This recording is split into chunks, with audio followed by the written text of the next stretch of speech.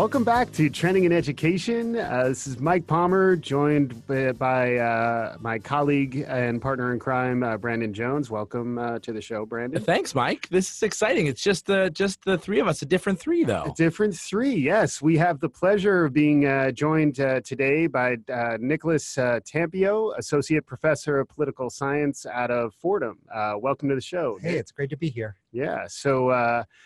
full disclosure, Nick and I have known each other since our college days, way back when. So 1991. 1991. Oh, look at this. Blowing up your spot, putting you on blast. Yeah. How old you are. Yeah, well, I was... And is that 1991? I heard that New College, I'm also telling you where you went to college. Is that, that's the year you start or the year that you, like, there's some like social class thing. I right? was 3 years old at the time. I was a prodigy. You're precocious. And then Nick really took me under his wing. So especially as a 3-year-old, it's difficult to go to university.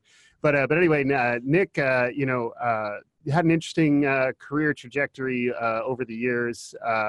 Can you talk to us a little bit about, the political science background, but of late you've been focused a little bit more on educational policy, and can you give our listeners a little bit of background? Sure. So I started my education following the news, following the presidency, following current events, and then I went to college and then grad school and tried to get deeper into the big philosophical issues. What is justice? What is equality? What is liberty? What is freedom? Right? There are all these philosophical debates about these topics. And I wrote 2 books that had a more philosophical flavor.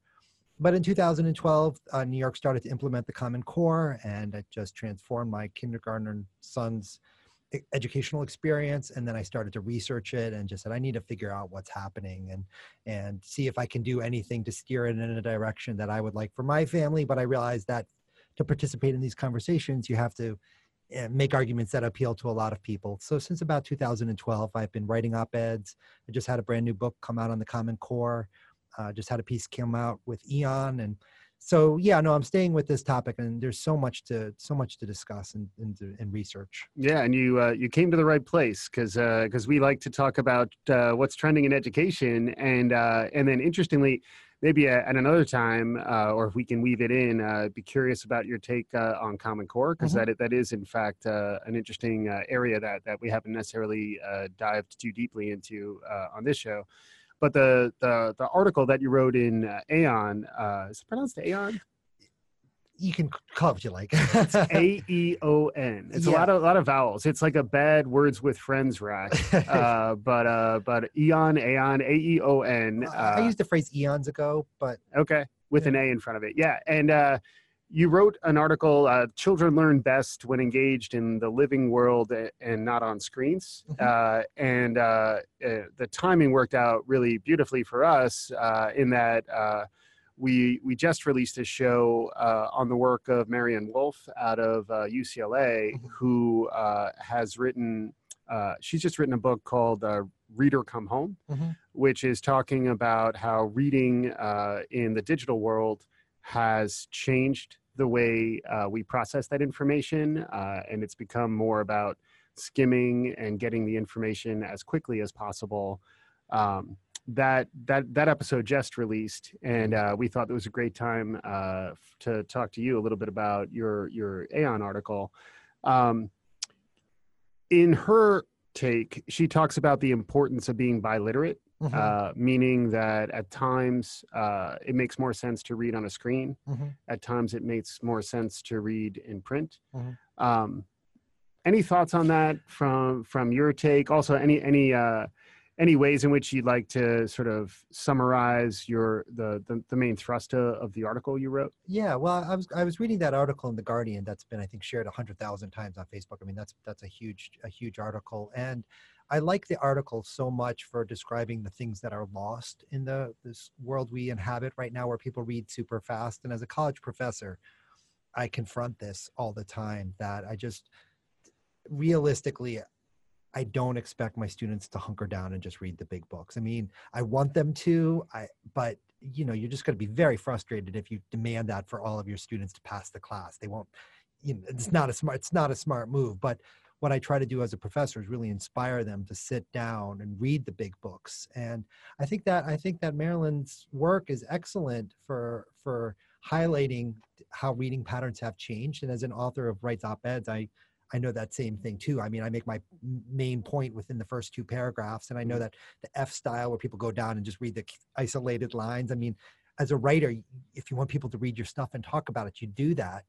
So I agree with her on that. I think I'm a little bit more militant in saying that when you say we should be biliterate, you're making too many concessions to the digital age, and I mean, pretty much any educational entrepreneur or ed tech person will say that's fine.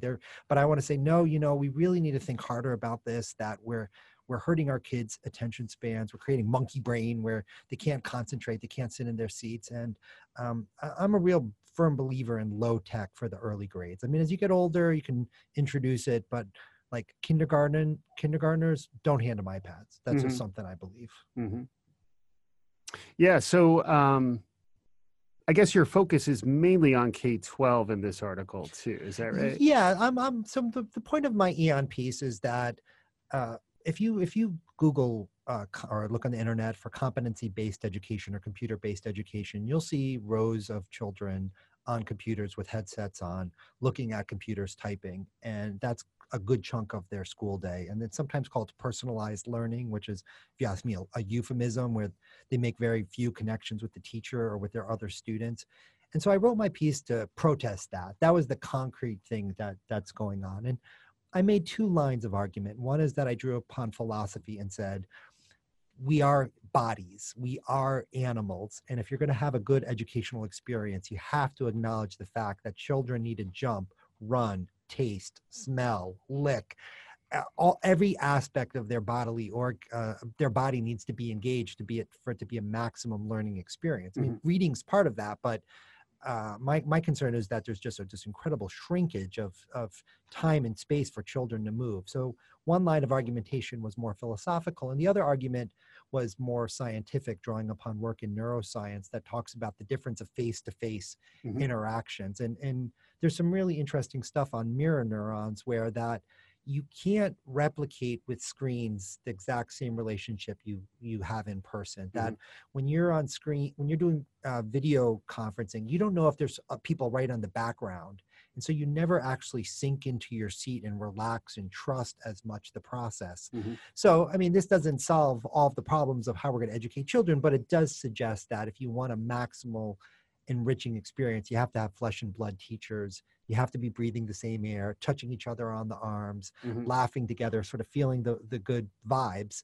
And there's science that's justifying those intuitions a lot of us have. So that's my argument, that we need to be thinking really hard about getting children to move their bodies and experience the world. Yeah, I think it'd be interesting just for a couple minutes to talk about the philosophical part here too, to draw, you call out the distinction that's drawn by a lot of philosophers throughout sort of Western canon around the mind-body gap, and how, there's some question about that, about, whether I am a body or I have a body. So I was interested in reading that just as, a reader, but as a sort of co-host of this pod, I think our listeners would also be interested in just talking a little bit about that, because I think that sets up some of the argument around the science side too. So I went to Johns Hopkins University and I studied with William Connolly and Jane Bennett, and I took a seminar called Body Metaphysics and Morals. And one of the books we read by was Maurice Merleau-Ponty's Phenomenology of Perception. I heard it's phenomenal.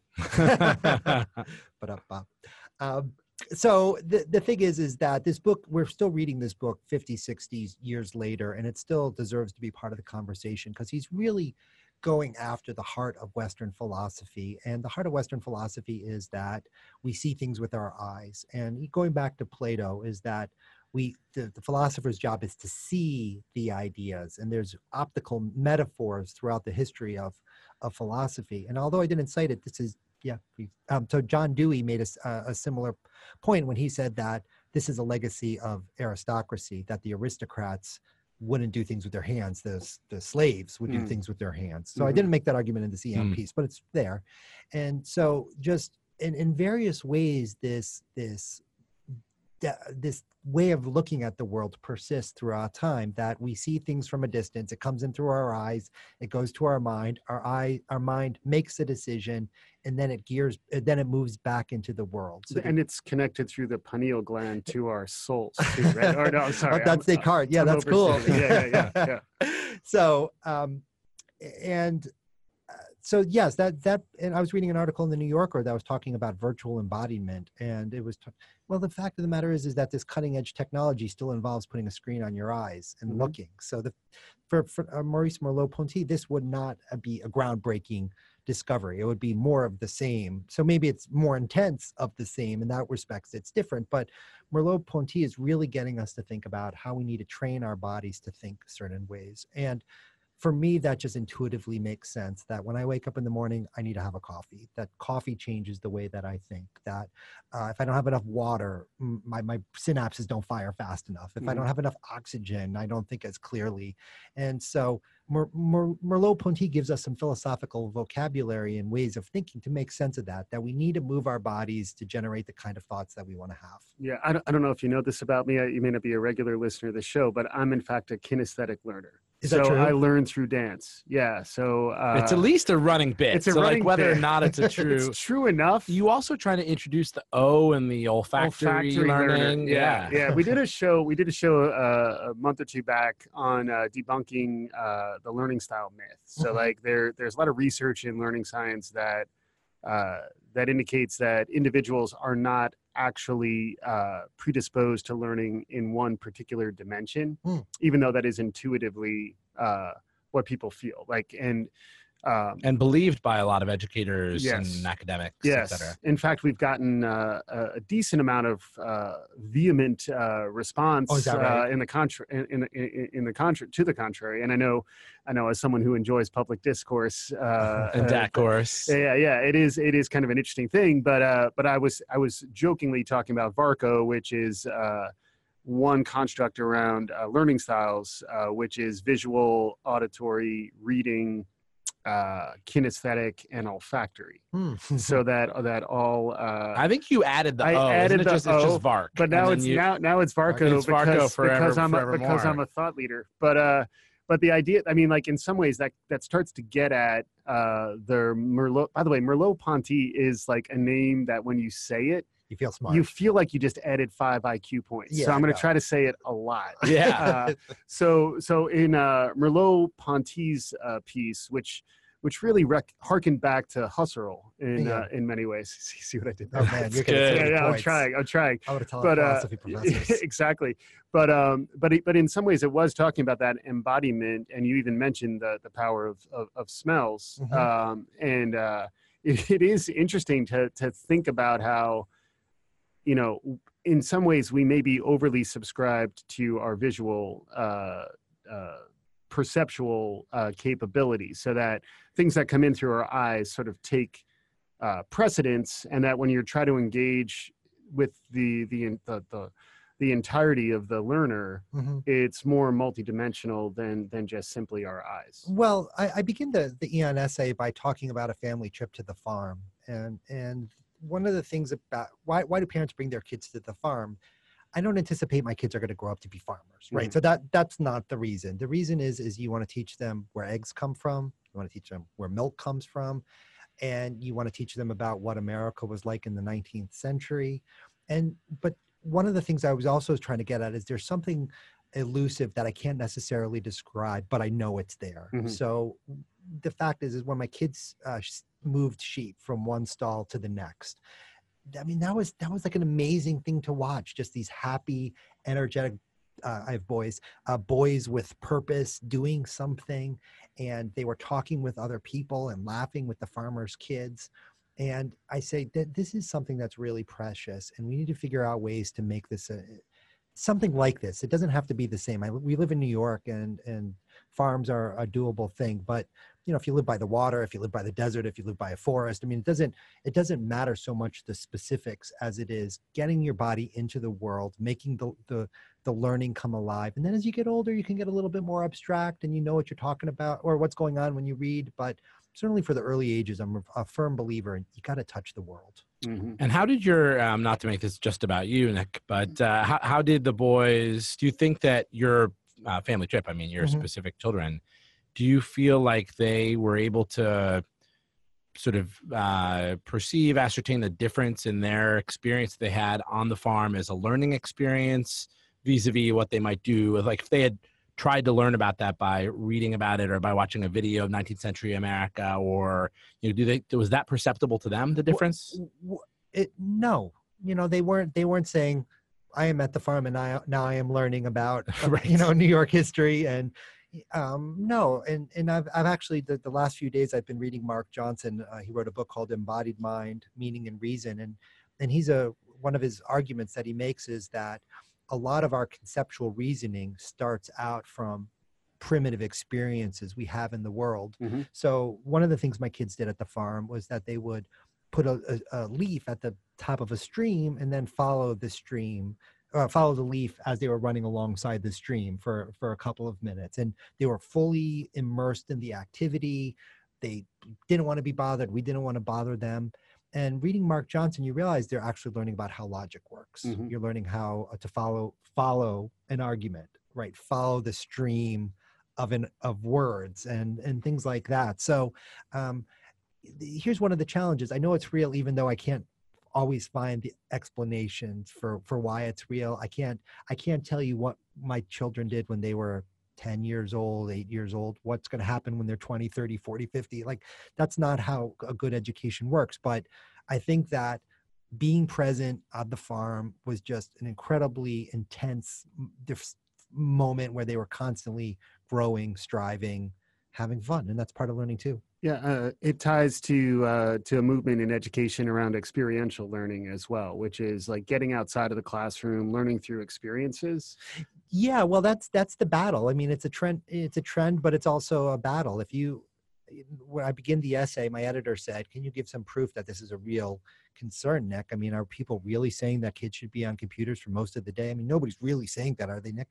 Sure enough, a lot of people are saying that. Right. And so I had a paragraph just finding evidence from the philanthropy world, from the billionaires world, the think tank world, the government world. And the fact is, as adults, we take advantage of computers, right? So my argument is not that adults can't learn from computers, because obviously they can, but I am part of a movement of people that says, hey, listen, we got to figure out a way to get kids moving and having fun in school. Mm-hmm. Yeah.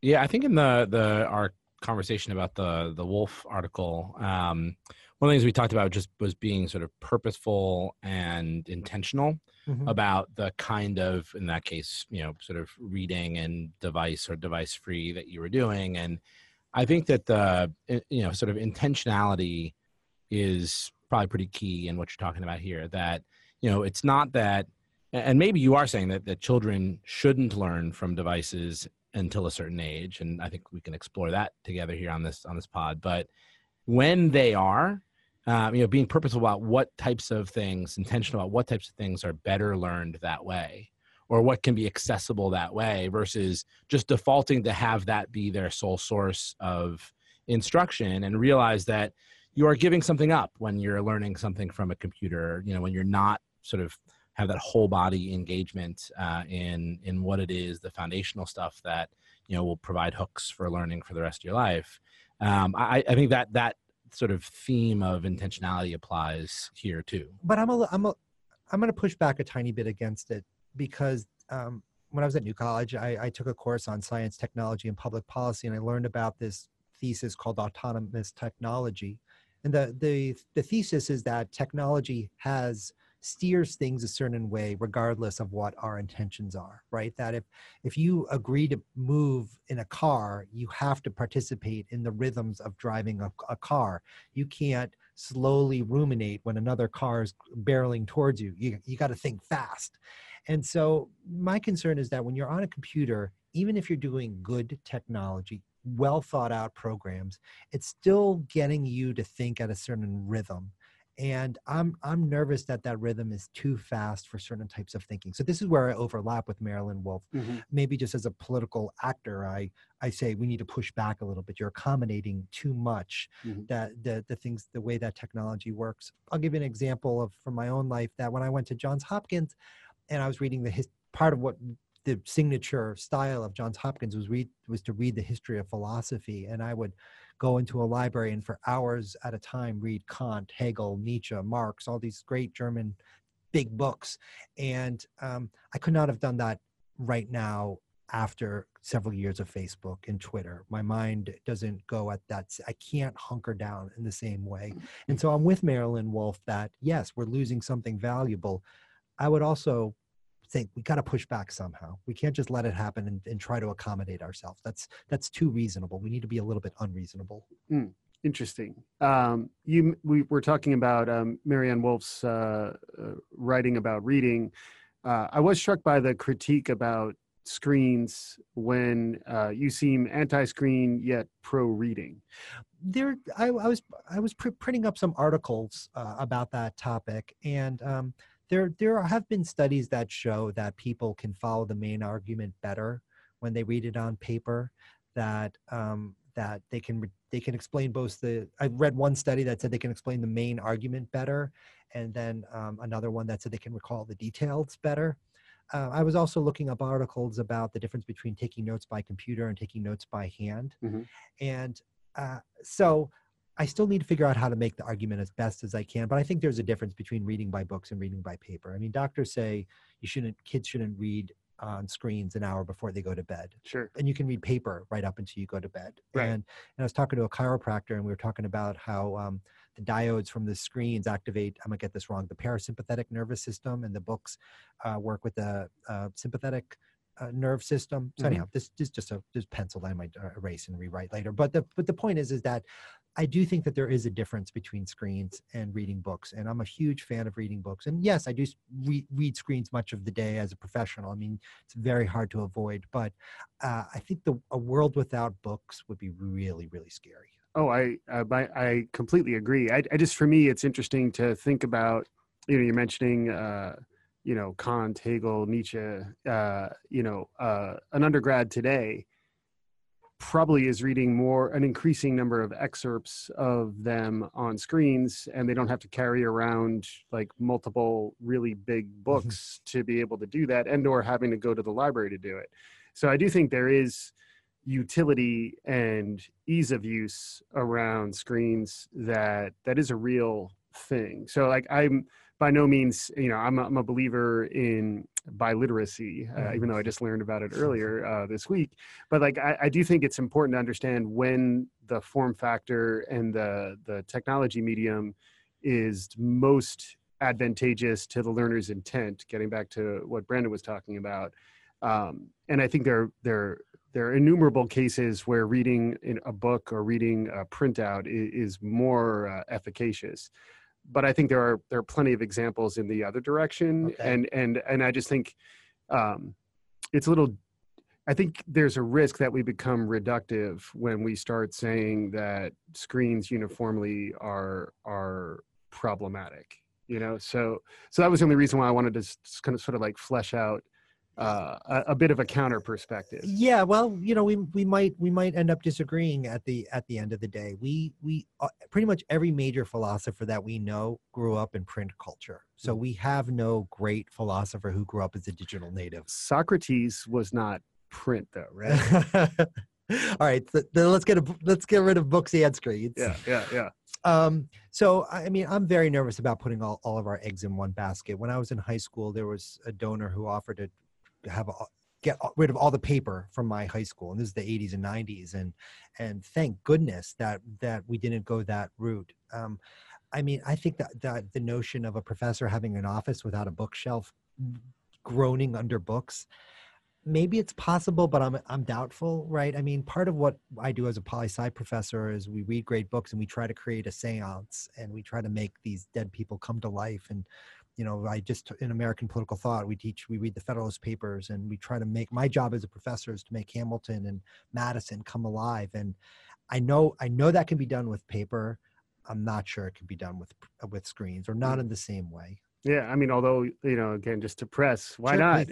You could watch, assuming Lin-Manuel Miranda would allow us to watch Hamilton on screens in class. Like, that is something that'd be difficult to capture in a book in the way that you could make that experience real. Granted, it would be better if you could take every kid in America to see Hamilton, but as a New Yorker who hasn't seen Hamilton yet, there are access challenges around physical proximity that can be addressed in a more broadly accessible way through screens. Yeah, that was for me, just to jump in on your point there, that was, it's probably not offered as a critique, but a thought that was provoked in reading through the Eon article was there is an access, like the implication that you could take your kids to the farm. Not everyone can take her or his kids to the farm. And I know that's not just a farm environment. You know, you talked about if you're by the ocean or in the desert and wherever. But I do think about access and what implications that has for this kind of critique of modern sort of education, the proliferation of devices in the classroom. And so I'm going to let you respond in just one second. But I think that's why, for me at least, we should be aware of the consequences, intended and otherwise, of the form factors that we're using. And so if, you know, you talked about sort of monkey brain, if the, you know, inability to have longer focused attention is an implication of some of the, you know, form factors that we're forced to choose potentially because of access issues, then we need to figure out about ways to encourage that kind of, you know, skill building in children through some other way. So, you know, again, it's we may end up on different sides of this argument, but at the very least, understanding what the implications are, I think, is really important. Yeah, well, those are all really good points. And going to access, one of the things that in local school district that they were bragging about was with iPads, you could look at the Amazon. And so so I think your general point is that with screens, people can learn. They can learn about other corners of the world. You mean the jungle, not the e-commerce website. Okay. Yeah. No, the jungle. And so with screens, you can travel all around the world. You can make friends around the world. You can learn about debates. You can participate in debates. So these are all legitimate good things. But I suppose what I would say is that you should see live animals. That no matter if your only exposure to animals or primary exposure to animals is via screens, they're not going to seem as real as being around live animals. So I was talking to a friend who's a zoo doctor, and he says, you know, when you watch things on screen, they could be Spider-Man, Lord of the Rings. Hollywood can do amazing things. There's actually a value to going to zoos. And so just to come back to the point is that, I mean, my vision's low tech. So it's not, I'm not saying we should break the bank. I'm saying we should give students opportunities to be around teachers, to be around students, to be on recess. I mean, that's the easiest policy recommendation that I have right now is greatly expand the amount of time kids spend playing unstructured, being outside, being with friends. Try to, you know, I mean, if there are a couple of kids out there, throw them a ball. Right. We'll just then get out of their way because they're going to figure something out. And who knows if it'll be kickball, dodgeball, whatever. They'll figure out something to do. So just to pull it together is that I think you can give a really good equitable education that's still low tech. Yeah, it's interesting to think about this also through the lens of the future of work and try to understand. First off, just to be clear, like I think we're generally in agreement around the dangers of too much screen time. So like, I don't want to come across as though we're like, I don't know what you're talking about, Nick. Like, I think we all understand the risks that are involved. I think just trying to understand more fully the range of experiences that are available, some digitally powered, some not, is more maybe where there's a little more divergence, like in terms of the value of the digital side of the equation. I think there's probably agreement among at least Brendan and I that people can't see me they can't hear me nodding. I could nod louder, but yeah, I am nodding to that. Yeah. So but it is interesting in a world that's increasingly digitally powered. And the future of work is likely to involve some engagement with an increasingly digital world around us. Frequently a gateway to a more successful and fully realized life is the ability to engage with the digital world that's emerging, that's going to continue to happen. Sure. At what point do you think it's developmentally appropriate to begin to introduce that concept first and then the tools secondly? Because if I'm reading your direction right, it may be that you can provide developmentally appropriate scaffolding into understanding the digital world without necessarily consuming learners' times with screens before you start actually exposing them to those screens. So I'd be curious your perspective on any and all of that. Yeah. So this was an essay. An essay is sort of exploration. So I've got an incredible correspondence about this piece, and including by somebody who went to a Sudbury school where some of the kids are not using technology and some are using technology. So this is clearly something I and other people should keep investigating. Mm-hmm. I've got a couple initial responses. One is that I want my kids to be smart, and the fact is an iPad is pretty easy to use. And so using an iPad, I don't feel is necessarily going to make them very smart. I would rather them hunker down and learn math. And there's a famous line from Erasmus that's still true. There's no royal road to wisdom. Like, you got to hunker down and do the hard work. And so it doesn't really matter how flashy the technology is. What I care about is my young person who's in my life and who I'm responsible for educating, that I want them to get smart. Mm-hmm. And so if you're smart and then you subsequently as an adult use technology pretty fast, right? I mean, the fact is that coding is hard work, but using technologies pretty easily. So coding is kind of math and logic. And again, I think there's ways to learn math and logic that can be pretty low tech for when you then make the leap into, say, in this case, coding. I don't want to put too much of my weight on economics. I mean, my recent book on the Common Core, I really make it a democratic argument, and I really think that we should encourage all young people to get a well-rounded education, and that's important for the health of democracy. And when you have some rich kids who get well-rounded education, and some people who are just geared really quickly for the workforce, I think that's a problem. Mm-hmm. So, but I realize that I need to make some sort of I do need to address the concerns of parents who are afraid that their kids won't be able to compete, or that their country won't be able to compete economically. And I guess that if I was to stay with this line of argument, I would say that you can get creative by doing things with your hands, with dancing, with smelling, right? Olfactory. There's different ways to cultivate creativity, and sort of just teaching people to hunker down and work on computers. That might not be the best. I mean, that could be for some people, but I think for a society, you want to have entrepreneurs, and I'm not sure that digital learning is the best way to train entrepreneurship. Mm-hmm.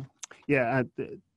Just to kind of close out on that, one thing we've talked about a little bit on the show is the prevalence of Minecraft and mm-hmm. related games among kids, and how increasingly some kids who are getting into these types of gaming platforms are beginning to design levels within mm-hmm. Minecraft. And the idea that the ability to make things mm-hmm. within the digital realm is a new thing.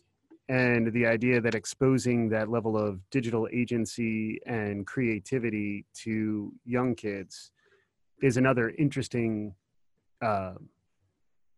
change, I guess, to the world that many of us grew up in, where very few kids, I think, in the 80s and the 90s maybe were coding when they were 8. Mm-hmm. Increasingly, many kids are designing Minecraft levels, and the kids who are doing that may wind up having an advantage to becoming the coders or the game designers that you were referring to earlier. Mm-hmm. And that's why I do think it's a meaningful problem that we're grappling with here. I don't think there's necessarily a clear answer one way or another, because on the flip side, increasingly I'm reading about the importance and the value of a liberal arts education, mm-hmm. and the importance and value of non-STEM, almost as a counter trend in response to too much of a laser focus on employability and the value of STEM in the future.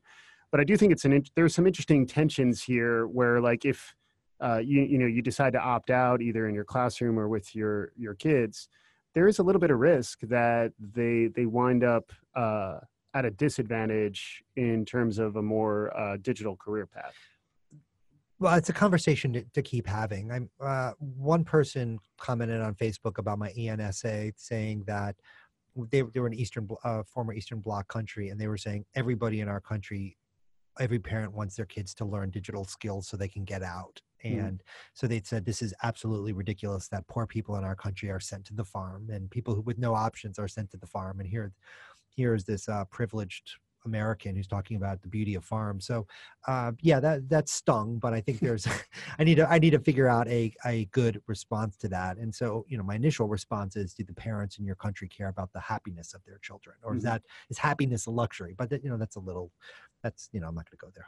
Although I just went there. And it's on Facebook. You'd be fine. People are used to it. But, yeah. But I suppose I would just keep coming back to my point that, that if you get good at math, then you can figure stuff out. I mean, the thing with this Minecraft thing, I'd want to know, is it mostly clicking and dragging, or is it actually like typing out code? Because if it's clicking and dragging, that's something, but that's not a ton. I mean, when I got to IU, Indiana University, and I took a stats class and I had to do computer programming, and I had a agonizing experience where I forgot to put a comma in a code, and I couldn't figure out how to get the program to run until I got the comma to go. So that's a different thing than clicking and dragging into Minecraft, where they're pretty much going to guarantee you don't fail. So although I would, this is the discourse here. Sure. That's what we signed up for. Yeah, I would say that in where we've argued that children seeing a leaf flow down a stream on the farm could, are learning logic. I think you can make the same conclusion about, sort of cause effect if then happening in Minecraft, which is, I haven't actually experienced myself, but I think let's just assume it's mostly click and drag. I still think that's engaging in a different way, so stipulated than being out in the environment and, smelling the breeze, smelling the animals. That's what I've been thinking about most this time, is smelling the animals. But I think that's an engaging thing too. I also, just on the screens versus no screens, that's sort of a risk of being a sophist here. Like, either there is zero optimal uses of screens, or there is a non-zero number for children. Yeah, I'm hesitant to get to that specifics, and also I think that in democratic process, this should be a subject of debate. Let me just tell you one of the ways that I came to this from my previous book project. So I wrote a book on the Common Core. I was looking at national education standards, and the common thread between all the national standards, education standards on tap right now in America, are that they can all be tested on computers. And so the next generation science standards are all click and drag, and they're still working out the testing formatting, but they say, look to the PISA, the Program for International Student Assessment.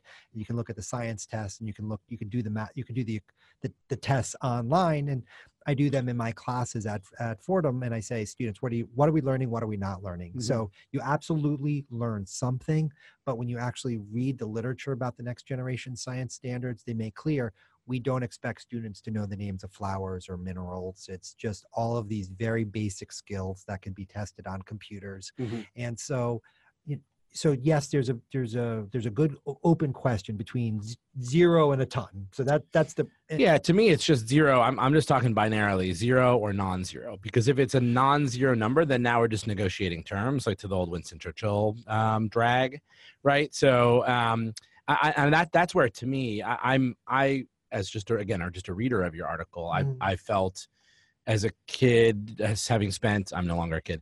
When as a kid, I spent a lot of my childhood outdoors, I can see real value in that. And I think, as a parent of a 4-year-old, it's actually inspiring me to think about how I can, sort of increase the titration of her time more towards that. I don't know that I know I wouldn't go so far as to say there is never a time when a device is preferable for the learning outcome that we want. And then that to me means that it's hard to reduce to, always or never. or sometimes or never. If it is sometimes, then it's figuring out, to me, again, this is my argument, not yours, but figuring out what the sometimes are. Well, so when I was in high school, I think there was an optional computer class. So there were 7 classes a day. You could do one class a day on computers. Like that's one thing, right? When you look on what's on the horizon right now, it's every class, Mm-hmm. right? So the fact is that I could live with 1 out of 7. I cannot rest satisfied with my kids doing 6 or 7 out of 7 Mm-hmm. on computers. Right. And it does sound like, first off, your essay, which we would encourage folks to read, is very thought-provoking on a number of levels. And I think in some ways that was part of your intent, was to begin a conversation. And I've known you for years. You don't mind a little healthy discourse as part of the conversation. So I definitely appreciate you coming in to engage, and we would love to engage with our audience and continue to engage with you and your audience on this conversation, because by no means is it going away. Like, this is going to be an ongoing conversation, and if I'm hearing you right, there's some risk that the trends that are out there are going to accelerate to a point that the deep reading and cognitive patience and a lot of the concepts that we talked about in the Wolf articles are more fundamentally at risk unless some folks like yourself and Dr. Wolf start arguing for caution. And that's generally what I was picking up from your article. I do have one more question before we go to the freestyle phase. All right. Today. What about listening? So, like, you were talking about screens, and we call our eyes our learn balls, and our ears our learn holes. Although we may have to stop because we enjoy that too much, but how much of learning can come in through your ears? And then I know it's almost the same problem that Merleau-Ponty and others were talking about, where you almost want that full integrated experience across your perceptual dimensions. But do you have any thoughts about that? Because I would imagine, you could be out at the farm listening to an audiobook about Husserl, and maybe it's too much, but like, I am truly struck, I'm somewhat dumbstruck by how much learning comes in through my ears these days. Yeah, well, that's actually been something that I've discovered this year, being an author, trying to get my arguments out to a wider public. You're discovering that people are listening to things. So maybe they're not reading books as much as you might like, but they are listening to arguments. And I mean, I did one podcast about my book that's on my homepage, that I walked through the entire argument of my book in 1 hour and 15 minutes, and that's been listened to a lot. And so, no, I think that's a positive trend, and I think you can learn a lot. And I think that's a good trend. Yeah, and it's somewhat. I know there's more research. There's a company, I think, out of Panoply, which is a Graham Holdings sister division to Kaplan, who's been looking at designing for pre-K, like audio instruction for pre-K. Which really curbs it avoids the screen addiction possibility for that audience, and it gives educators tools to sort of supplement what they can provide as educators without almost like abrogating their responsibility to continue to engage the class. They can just bring up sound, and in some ways sound is a less all-consuming instructional format. So I've been really struck by that. Yeah, well, yes, I do think that that's right. I'd want to study the details. I want to make sure kids get hugs and have forming loving relationships with teachers, appropriately loving relationships with teachers. No, but I think the audio trend is a good thing. Yeah. So that's as far as I've thought about it. And we're trying to figure out how to do more audio hugs. So we'll the group audio hug to our listeners. We're entering the freestyle phase. Brandon, any? Yeah. Well, before we do, I want to make sure, while we have time, that our listeners can hear a little bit more from Nick about where they can read hopefully a little bit more of your work. So you are an author, and you have op-eds out in the world as well. Where can people find more of your work? So if you go to Amazon and Nicholas Tampio, you'll find my book Common Core, and that's the book that I really invested a lot of time and energy for people who just want to get up to speed on what's happening in education. And who's the audience? Is it the general public? Is it educators? Is it parents? I once had a mom tell me that she read my op-ed, one of my op-eds 8 times, and she's my audience. So people who are not academics, who are willing to work a little bit, and just because it's important, how are you educating children? And if they're willing to do that, I try to make the book as simple but as accurate and informative as I could. Yeah, what I hope that folks heard, if you're hearing from Nick for the first time, there's obviously you put a lot of thought into this, and I imagine research as well. So I will go check out your book, and I hope others do as well. Awesome. Any parting thoughts from you, Nick, as we're wrapping up? Oh, this was a real pleasure. Thanks so much, guys. Yeah, awesome. Dr. Nicholas Tampio, Associate Professor out of Fordham University. Check out his work on the Common Core. Check out his essay on EON. Definitely continue to listen to Trending in Education. Tell your friends, tell your friends' friends, download it for yourself and others. And we'll be back again soon. Thanks for listening.